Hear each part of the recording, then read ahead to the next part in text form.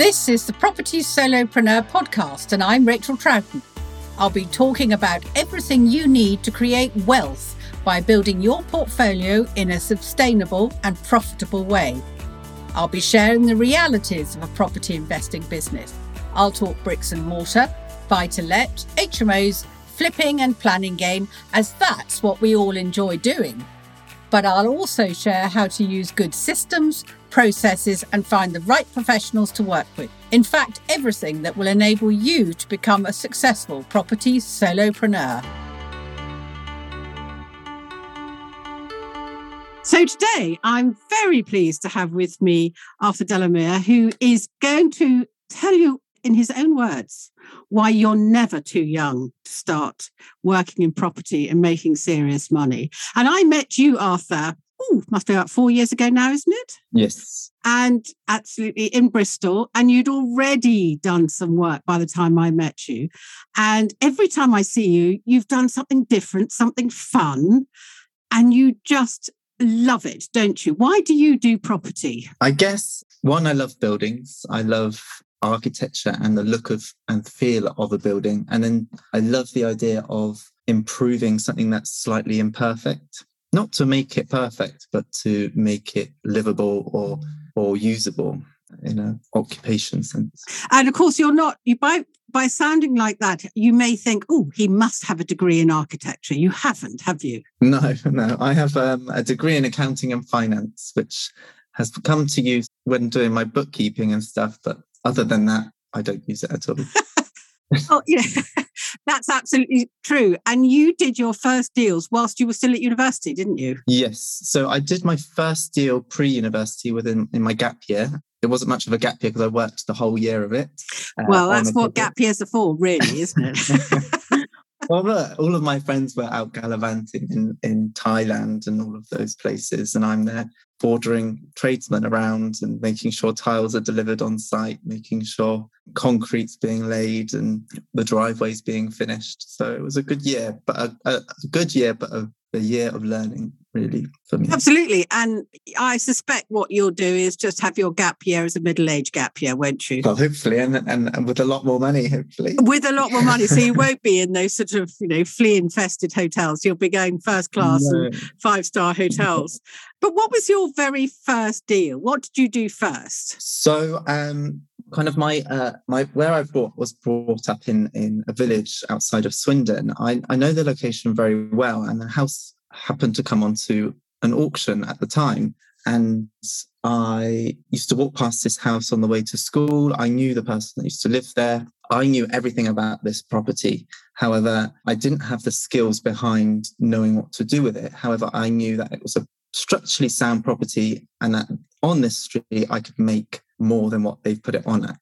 So I did all my research, rang around some agents. They told me there's a ceiling price on this road. I, maybe slightly arrogantly at the time, didn't quite believe them. However, I did all my figures. I knew my numbers and I created a business plan, which I had to pitch to my dad. He lent me 100 grand of it and I had 50 grand savings at the time. And I bought it at auction. And I did a wraparound 2-story extension. So the figures on that one is I've bought it for 141. I did 60 grand spend and I sold it for 265. So it's about 60 grand profit.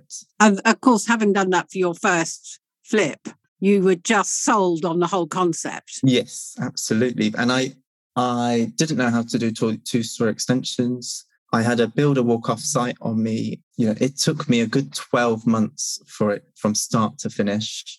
Yeah, so it was good fun. Good fun, but my word, there must be some sleepless nights. But, as I say, if you come out of an accounting degree, even a good placement would not have got you that in your first year unless you'd gone to a top London firm, would it? No. So you could already see the writing on the wall. But you went ahead and did your degree and have come out the other side. And you've gone on flipping, but you do hold some, don't you? Yes, so I did about 4 flips before I was introduced to Susanna Cole. Mm-hmm. And when I was introduced to Susanna Cole, I was only set on doing flips. I only wanted money. I only wanted cash. I only wanted to not hold any assets because I thought, I never thought that you could leverage as you can now. So the idea was just to build a massive cash pot so then I could eventually retire. There wasn't any planning in buying residentials to let out or commercials to let out. It was really when, Susanna teaches that you hold assets so that it pays you an income. Absolutely. But then, of course, that was your age to a certain degree speaking. When you're young, you can see the benefit of having cash in the bank, but you can't really see the point in having huge numbers of debt against you. That is something that it slowly dawns on you. And actually, unless you've actually seen other people with portfolios that cash flow properly and don't create a drama, they just quietly bumble along in the background, providing you with an income, allowing you to go and have fun. You don't know it's there, do you? No. And a lot of, when you talk to developers that are building massive schemes, they don't often tell you that they have a small portfolio that kind of keeps them steady. No. They just say, I've made this massive amount of money on this project, when really the security and the safety is through the portfolio that they have in the background. Absolutely. And you're very much diversifying now to not just have single lets, but you've also got some commercial up your sleeve, haven't you? Yes. So I've got slightly risky strategy. I've gone for kind of shops and restaurants on the ground floor, and then with uppers, so flats and other office space above. Now, everyone tells you that shops are dying, high streets are dying. However, where I've got my stuff located, it's very much secondary retail space. So there isn't a footfall. It's not on a high street where there isn't any traffic going down it. So that's why I predominantly invested in those. And they've done very well. So for secondary, that means down the side street, doesn't it? Yes. So there's probably parking. There's parking. They're either on a busy road or there's parking on a busy road. It's one of those really weird sort of things. Yes, it's busy enough to get the footfall for the shop, but it's quiet enough at night for your tenants who are living in the flats not to feel that they're living in Piccadilly Circus. Yes, yeah, exactly. So, that's fantastic. And you are taking that really from distressed to all the way through now to out the other end as luxury, aren't you? Yes, yeah. So my plan, a project that I purchased in 2019 was a run of 4 commercial units, which 2 of them were empty at the time and paying empty commercial rates, and 2 of them had rent arrears. And I purchased that. I got everybody on new leases where they give me back the property at the end, so contracted out of the Landlord and Tenant Act. And my aim for that site is at the end of the 5-year lease, I get the building back and I knock it down and I build hopefully 10 to 15 flats and ground floor commercial. Wow, that's going to be really very lovely to see. And of course, actually, because you've got such a wide visual space to look at, you're going to be able to create something that looks really lovely and will hold its value and look very modern and everything else. So gosh, what a difference from when you start. And I think part of that how you've got there is that I know you have really watch the opportunities that have come your way, because you took a very grotty, I'm sure you won't mind me calling it grotty, sounds very rude, doesn't it? HMO and turned it into something rather lovely, even though you had huge opposition from the locals, didn't you? Yes. So the locals at the time really focused on this building they wanted it a residential house. They didn't want it converted into flats. They didn't want it turned back into a HMO or a nursing home. So every time I had tradesmen around, they would be taking photos. And because I'm running at such a fast pace when it comes to purchase, getting traders, then getting planning, I, at the time, mistake my end, didn't get planning before I started doing the renovations. So I opened myself to the locals really becoming the planning enforcement office and taking photos and really hounding my tradesmen. So what I did to kind of win them round, I'm working with them. I was converting the building back into a house, one single massive 4,500 square foot house. It was vast. It was massive, yes. So what I did was I invited them all round. I really put on a display of I'm not a bad developer. 2, I'm going to satisfy their needs, which is 1, it's going into residential, and 2, there's no parking going to be put on the local streets around the property. So I really had to campaign for, this is a great project, aka please leave me alone and let me get on with it. Yes, and that was really where your network came swinging into action, didn't it? Because your other friends in property really came good when you had an open house and they were doing the coffees and the teas, and you know, they were literally talking to people going, well, he knows what he's doing. He's a really nice guy. You know, he's not a city slicker just out to make a fast buck. Yes, yeah. And the great thing about having a large network is I can really see the value in each of those people give to the event, and they really work together, but you kind of give them a role and a task to do, and they really excel at it. And that's what turns the event. It isn't me myself doing it, because they see me as the barrier and the baddie in the situation, whereas everybody in the room is the one working it. All the volunteers are working or helping. Yes, and that was very, very apparent at the time as well, because, I mean, I remember being there and we were being asked questions by these locals really about, you know, who were you and what kind of person were you? And that was, you know, almost they weren't that interested in what the building was going to be, although, of course, they were all dying to get in there and see the trees that were growing out of the indoor plaster and all the other goodies that we so love with a very ancient building. But they came away feeling, well, it can't be that bad if all these people have turned up from all over the country to support you. Yes. And you even got the press round, didn't you?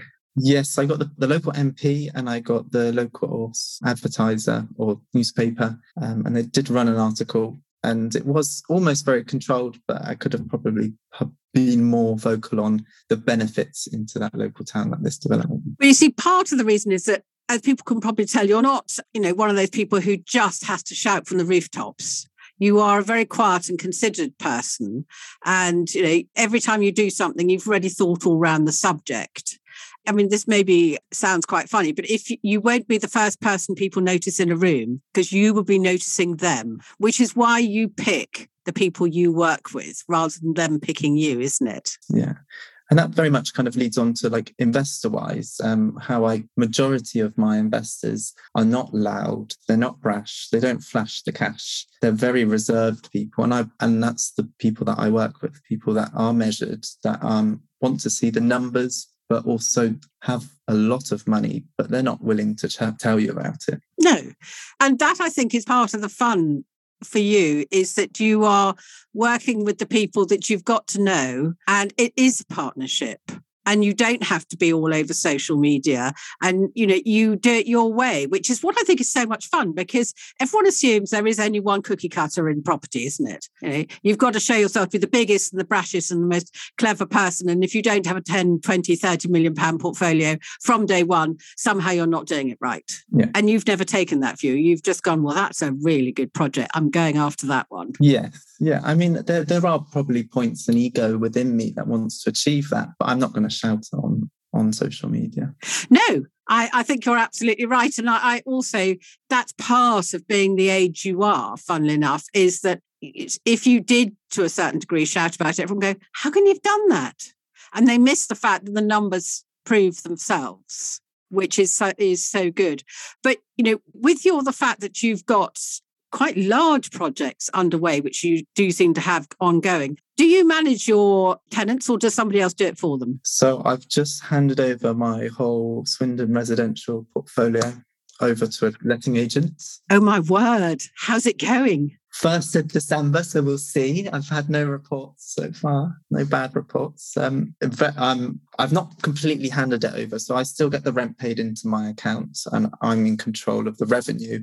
However, they deal with all the tenant side of things. So it's exciting, but also I'm losing control of a baby of mine. So that is a problem, isn't it? But you can't grow to the degree you want to if you're looking after small fry, paying, you know, £1,000 a month into your bank account to live somewhere when you're looking at millions potentially. Something has to go, doesn't it? Yes. I think for me, though, as a landlord, I'm always going to be quite involved in the maintenance of stuff that tenants don't necessarily consider. So I do inspect every 6 months, and I do every 6 months have the gutters cleaned annually. I do de-weed. I de-weed properties myself, even though it's the tenant's responsibility, just because I know that they won't do it. And you're quite lucky because, of course, you're very near to where you've got your tenants. That really wouldn't be practical for me. I'd never see my home.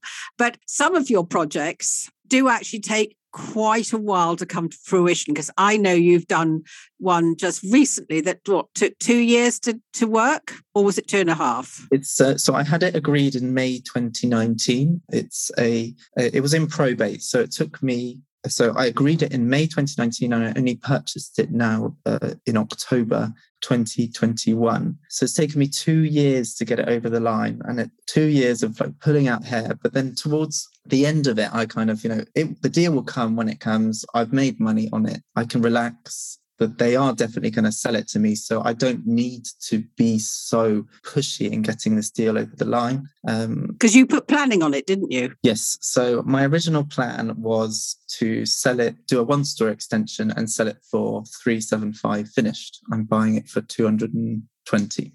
Yep. So the end value was 375. Now, 2 years on, I then did a second application for a 2-story extension to make it into a 4-bed house. And then I bought it in October. They gave me 4 weeks to complete, and I had to raise the money from 2 investors. So none of my own money in this project. I was going to do the refurbishment. However, I was at the last tether of a last refurbishment with my builders, and I didn't want to move on to one over Christmas. So I was just like, right, let's stick it in auction and see what happens. So I stuck it in auction. I sold it for 352.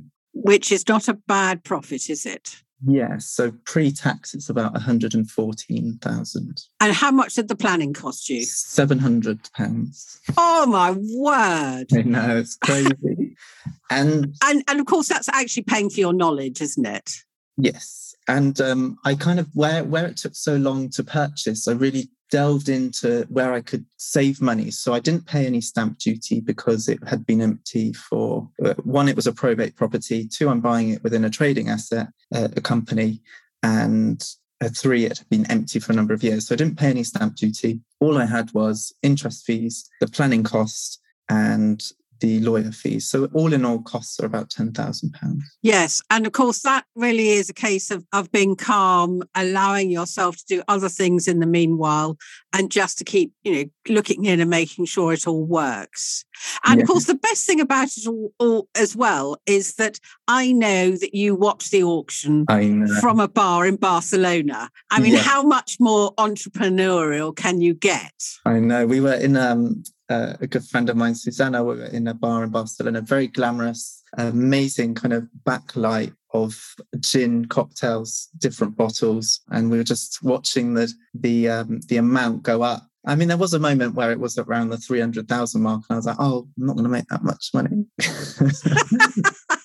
Was it worth putting it in the auction? Probably not. But then when it started kicking up and I was getting excited and drinks were flowing, it was really good fun. That's straight out of, the 4-day week and all the rest of it, isn't it? All those sorts of things. There you are, living up the high life. But of course, you've come back to England with a bump, getting ready for the next project and, really going for it.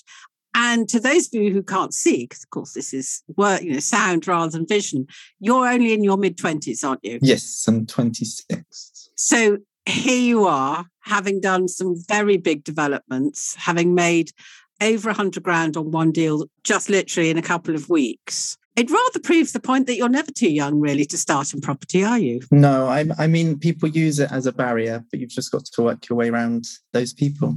I think you probably have problems with some of your friends who must be, thinking, oh, poor Arthur, he's just not going out as much as the rest of us.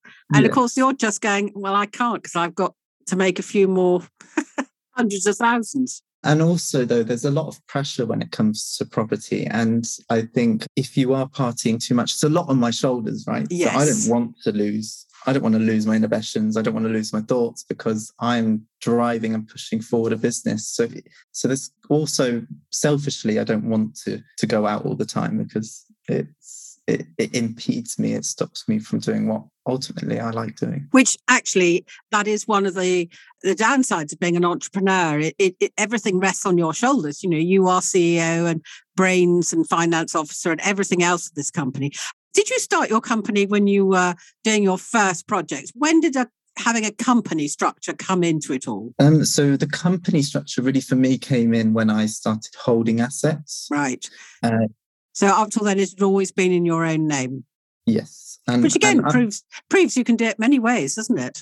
Yeah. I was fortunate enough where I had made money and also a parent backer and some inheritance. I was able to run up until that point with cash. Yes. No, not everybody has that availability, but really my backer took 50% of my profit, my parents. So it was a case of it's a business transaction and I had to make money. So up until the point of where I held assets, it was a company. And even then, the barriers that I had, which was I was too young to get mortgages. So I really had to twist a few banks to start lending to me. So. And of course, you've now got a track record, which is fantastic. But Thank you, Arthur. I think you very much proved that actually I'm too young is definitely not an excuse you can use for getting into property. There are many ways of getting around it. You found probably nearly all of them, but just giving up at the first instance it's just not going to work, is it? If you want to make money in property, you've just got to go for it. Yeah. And also I'm at that point now where at 26, I have so many options available to me because I've done the work earlier in my early years. That's very true. Yes. Very true. It's great to be at 26 when everyone my age at the moment is having their mid-20s crisis, I would say, where they're not happy with their career or they're not happy with post-university life. So it's a great position to be in. And if people wanted to find you, because I know you do appear here, there and everywhere occasionally, where would they find you most likely? Where can they look you up? Yeah, anytime reach out to me on Instagram, which is William Arthur Property. I will always answer any questions. I'm happy to help. So yeah, please come and find me. Well, thank you very much. And, I look forward to seeing some pictures of your next amazing deal when you get those, those flats and the stuff underneath really up and running. But thank you, Arthur, and we'll speak again soon. No problem. Thank you. Thank you for listening to the Property Solopreneur podcast with Rachel Troughton. If you want to create a professional and profitable property business, download my property business checklist now at racheltroughton.com/checklist.